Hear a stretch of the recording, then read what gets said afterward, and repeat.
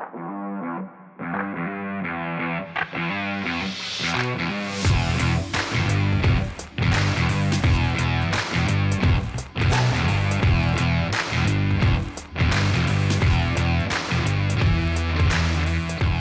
welcome back to another episode of Christian Reconstruction 101.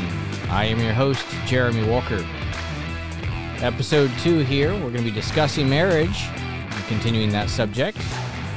Question for us today: are polygamy and divorce sanctioned by God? Very important questions here.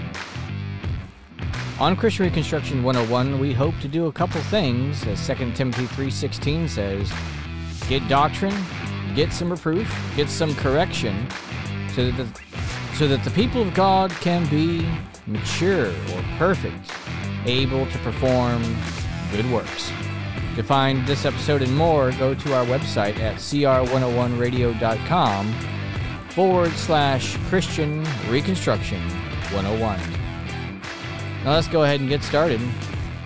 I think this is an important question. People need to lighten up a lot where the Bible studying is concerned, understanding things is concerned. People, well, you're uptight a lot. See, people fail to understand one simple subject, which we covered in the first episode. That God gives laws sometimes that govern things that are not necessarily His standard. And there are many cultural examples of things that were done but were not commanded by God or the standard for God's people. Two of those, as we kind of mentioned in the opening here, are polygamy and divorce. Now, people will have a knee-jerk reaction when they hear that. Oh, polygamy, is that allowed?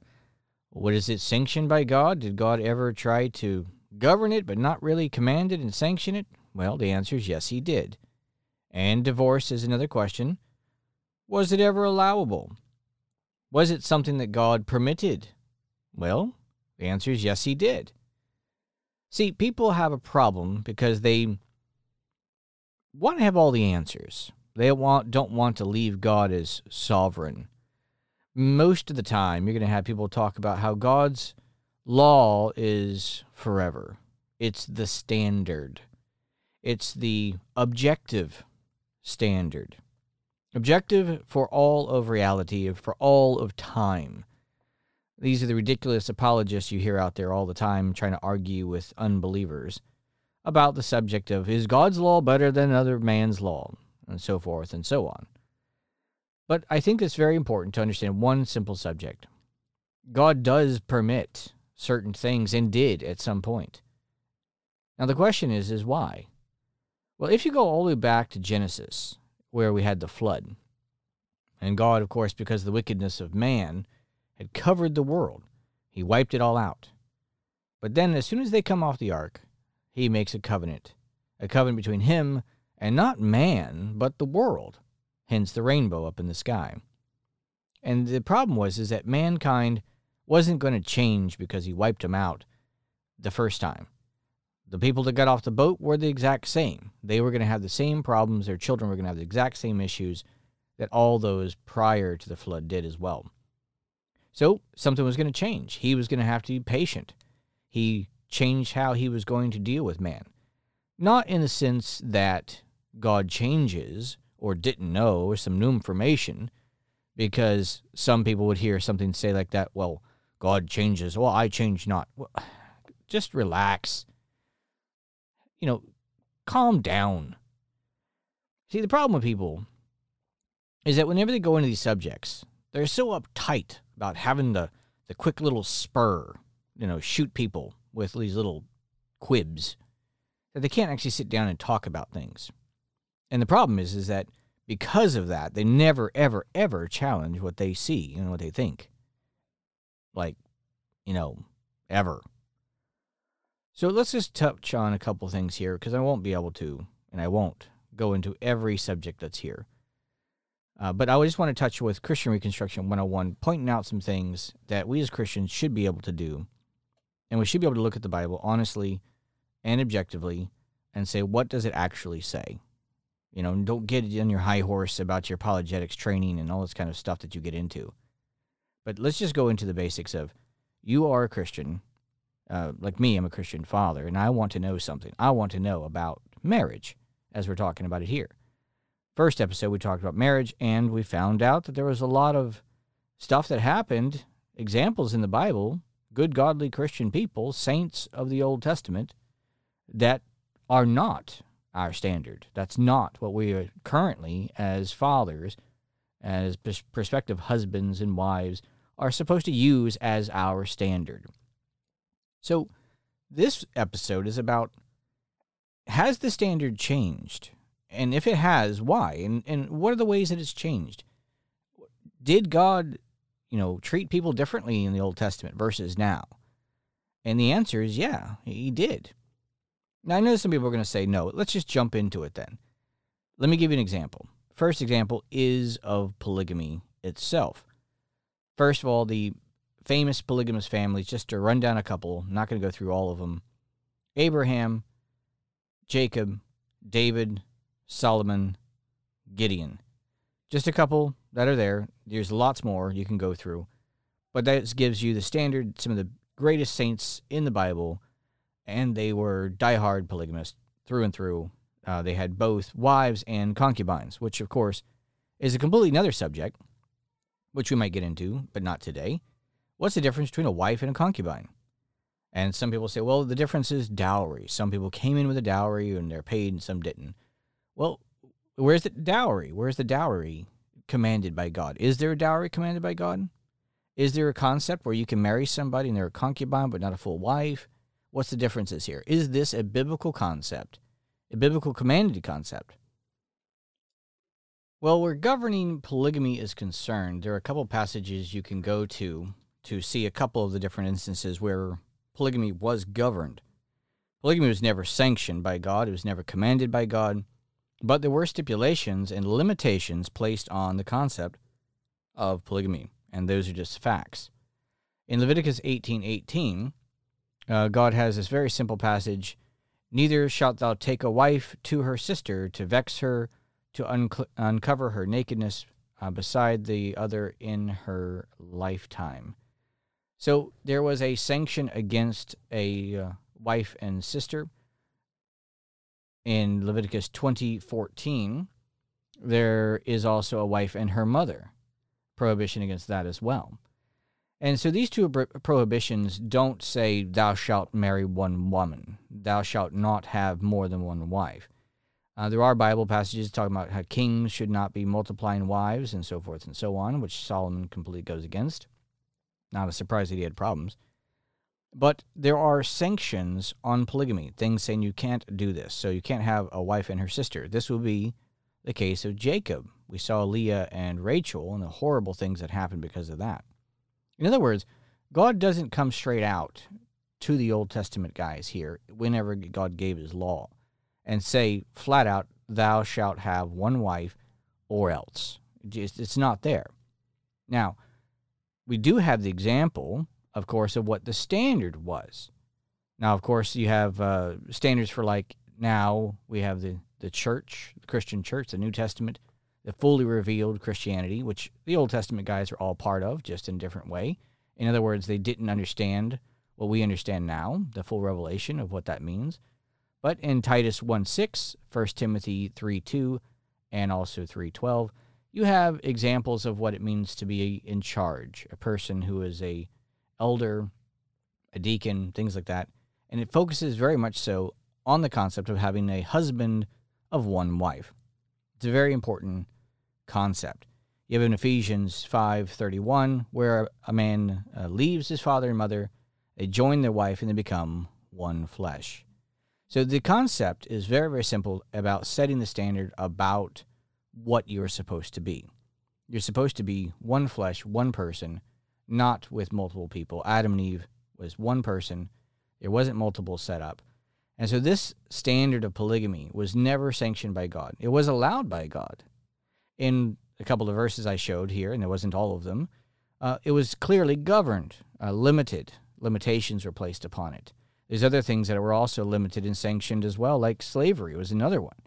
And there are stipulations and limitations placed on that concept as well. Not saying that God sanctions slavery and says that you should go do this. It's a good idea. Go conquer people and take slaves. But these things were happening. God had a plan. And as the plan through time was going to progress, he was going to have to be patient with man. Otherwise, he's going to continue to wipe them off the face of the planet. And so when somebody asks you, well, why did God permit these things? Why did God allow them? That's a wonderful question. Because the Bible in Acts says that at one time God winked at the sins of men, winked at them, but now commands that every man repent. Now that's from Paul in the book of Acts when he is, of course, talking there on Mars Hill.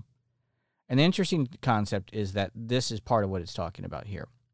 God allowed certain things for a time, but now the standard is being set. And the concept of polygamy is never one that's ever been sanctioned by God as a proper relationship between a husband and wife. A man is supposed to have one wife, period, end of story. That's all there is to it. Now, there's another concept, which we touched on, was divorce. And these two actually kind of go hand in hand to a certain extent. But in Deuteronomy 24, 1-4, we have, quote, when a man hath taken a wife and married her, and it come to pass that she find no favor in his eyes, because he hath found some uncleanness in her, then let him write her a bill of divorcement, and give it into her hand, and send her out of his house. So divorcement is clearly sanctioned by God to the Old Testament through his law in Deuteronomy 24, 1-4, and tells them how to do it. Give them a writ of divorcement, and you're out. Well, people would say, well, hold on a second. God didn't do that. Really? Okay, well, Matthew 9, 3-8. And the Pharisees also came to him, tempting him, and saying unto him, is it lawful for a man to put away his wife for every cause? And he answered and said unto them, have ye not read that he which made them at the beginning made them male and female, and said, for this cause shall a man leave father and mother, and shall cleave to his wife, and they twain shall be one flesh. Wherefore they are no more twain, but one flesh.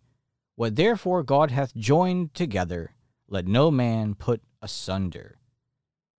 And they said unto him, why did Moses then command to give a writ of divorcement, and to put her away? It's a good question, isn't it? And he said unto them, Moses, because of the hardness of your hearts, suffered you to put away your wives, but from the beginning it was not so. See, universal standards that govern marriage in particular are not to be made by the example of others, or laws given out of pity and long-suffering, or based on obscure cultural practices that are not fully understood, but solely on the whole Word of God as clearly understood and commanded. See, here it's very simple. The standard at the beginning with Adam and Eve is one husband, one wife, cleave together. You're no longer two, but one flesh. You can't become one flesh with other people. This is not so. God joins people together. They are not supposed to leave each other. But what about divorcement now? If you can't just get rid of them for any reason, are you then forever married? Great question. Also answered by Jesus as well in Matthew 5:32. But I say unto you that whosoever put away his wife, saving for the cause of fornication, causeth her to commit adultery, and whosoever shall marry her that is divorced, committeth adultery. Matthew 15:19. For out of the heart proceedeth evil thoughts, murders, adulteries, fornications, thefts, false witness, blasphemies. Matthew 19:9. And I say unto you, whosoever shall put away his wife, except it be for fornication, and shall marry another, committeth adultery. And whosoever marrieth her which is put away doth commit adultery. Now, the interesting case here is, what does it mean for a person to say you cannot divorce, you can't put your wife away except for fornication? Now, some have believed that this means sexual immorality. And in some cases in the Bible, it does speak of that as a form of fornication is sexual. But not all of it is. See, here he says, save for fornication causes her to commit adultery. It doesn't say that if she commits adultery, then that's why you can put her away. There has to be the cause of fornication. because otherwise she's going to commit adultery when she has sexual relations with someone else. If she remarries someone else and hasn't been properly divorced, she's committing adultery with the new person. Whoever takes her on is also committing adultery as well. You're not allowed to remarry somebody unless they've been properly divorced. And in this case here, it's for fornication. This is not somebody you're going to want to remarry anyways. So what is the difference here? Because in the Matthew 15:19, we have adulteries and fornications and thefts and false witness and blasphemies listed differently. See, in the Bible, it's very interesting. Fornication is also called whoredom. Whoredom. And whoredom is a infidelity. Infidelity is in lots of different ways. It's not just in a sexual manner. A man who fails to properly care for his family is committing fornication. A man who beats his wife is committing a form of fornication, a type of leaving God and embracing a new God with new actions. This is what it means. And also in the Bible, the New Testament talks about new converts who are already married, and it says, well, if the other person is content to stay with you, you should not leave this person. As long as they're content to stay with you, you might convert them. Who knows if they'll be converted as well with you. This is the concept here that it's talking about. It's not just about the concept of sexual impurity. That would be adultery. Fornication is a much broader concept, a whoredom against God and away from God. A person who turns away from God, a person who hates God, cannot be yoked together with one of God's children. Hence, in the New Testament, that's why Paul talks about it. If they're content to stay with you, that means they're okay with you teaching your kids about God, training them to obey God, and that person wants to continue to stay there as their entire family is being rededicated to God and away from what they used to be, and they're okay with that, well, just stay. That's perfectly fine. But this is what it's talking about here. You can't have two people joined together that are not fitting in one flesh, the same God. One commits fornication, whoredom against God. This is the only cause for adultery. This is an unequal yoking. Same reason why we talked about it in the first episode. You can't form marriages. And we'll talk about this later, I'm sure. You can't form marriages with people of an unlike faith. An unlike faith. You cannot do that. This is forbidden by God. And here, this is what it's talking about here. A person can put away husband or wife for the cause of whoredom, fornication, and turning away from God. Then, this is what divorce is for. But only for that. But otherwise, this is not something you're supposed to separate from. But here, as we come back to the original thing we were talking about, because this isn't necessarily about divorce, but polygamy and divorce were both somewhat allowed in the Old Testament and sanctioned as well, but is not our standard. Throughout the Bible, there's a lot of this kind of stuff. People like to argue about the law of God and lots of other stuff. They don't slow down for 5 seconds. They just don't slow down. They want the quib. They want the short answer. They want the fancy social media post where they poke somebody in the eye. But what about as a father? What is it you're supposed to guide your children and do, and yourself? You have to be careful to find the standard in the Bible. I'm pointing these two things out because this is going to be progressing as we go through more and learn more and talk about more. Because as a father, I want to know what I'm supposed to believe, the doctrine. I want to be corrected where I'm wrong in my viewpoints because they affect me. They affect what I do and what I do with other people, my children, how I guide them, how I teach them, what I do. I want the reproof and the correction that come with all that. If you, the listener, are a child of God, if you're one of God's people, then the good works are what flows from all of this.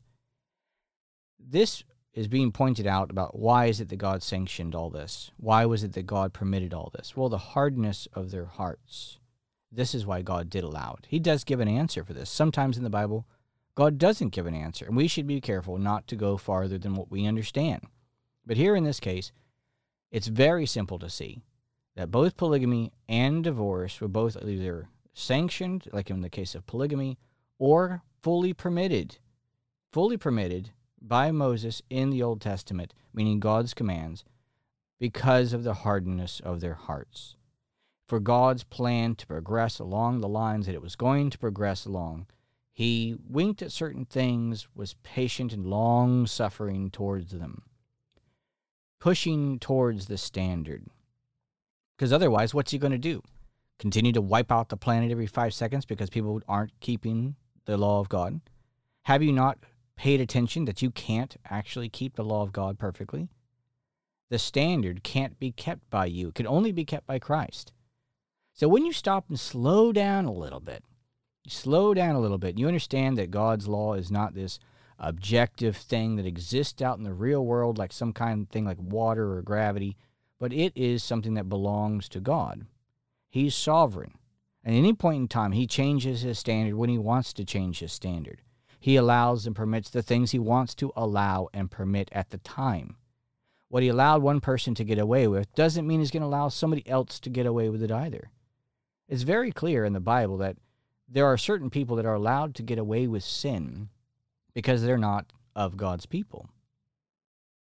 See, if we don't see us as having a personal God with personal laws, all geared towards pushing to a certain direction, which is his final goals and plans for us, and we've really missed the boat when we're studying the Bible, and as parents or fathers or husbands, we're just trying to figure out what we're supposed to do.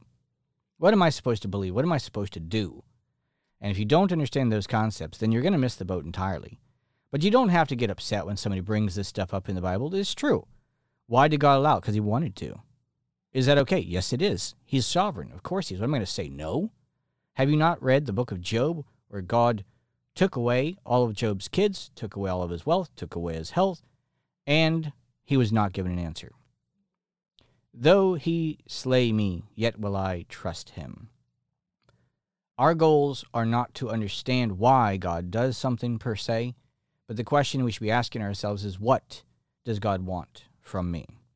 So these examples here, polygamy, divorce, all the different stuff in between, are showing us things that God permitted, potentially sanctioned at times for certain reasons, but are not our standard now. Polygamy clearly is not the standard from the beginning, hence the one flesh we talked about. And even though God sanctioned it at certain points in time, it is not something we are permitted to do or teach or propagate. It's not a difficult concept here. The divorce concept is very, very, very simple. Yes, at one point God did permit it to happen because of the stiffness of their necks, but now it is not the same. Our standard is to be that of a husband with one wife. It's a very simple subject. So anyways, I just wanted to touch on those two things today. Are polygamy and divorce sanctioned by God? Well, at one point they were. The answer is a simple yes. But are they anymore? No, they're not. Is it permitted that God can do what he wants, when he wants, and how he wants? You better believe it. And don't sit down and try to think you understand, well, this was part of the Levitical law, and this was part of the moral law, and this was... Just stop. Don't try to be smarter than you actually are, which is the vast majority of the time what's going on when people try to look at God's word and God's law and try to understand this type of stuff. So, I hope you learned something. I like talking about it here on Christian Reconstruction 101. It's fun. I love theology. I love to talk about it. I love to discuss it. But mostly, I want to learn something.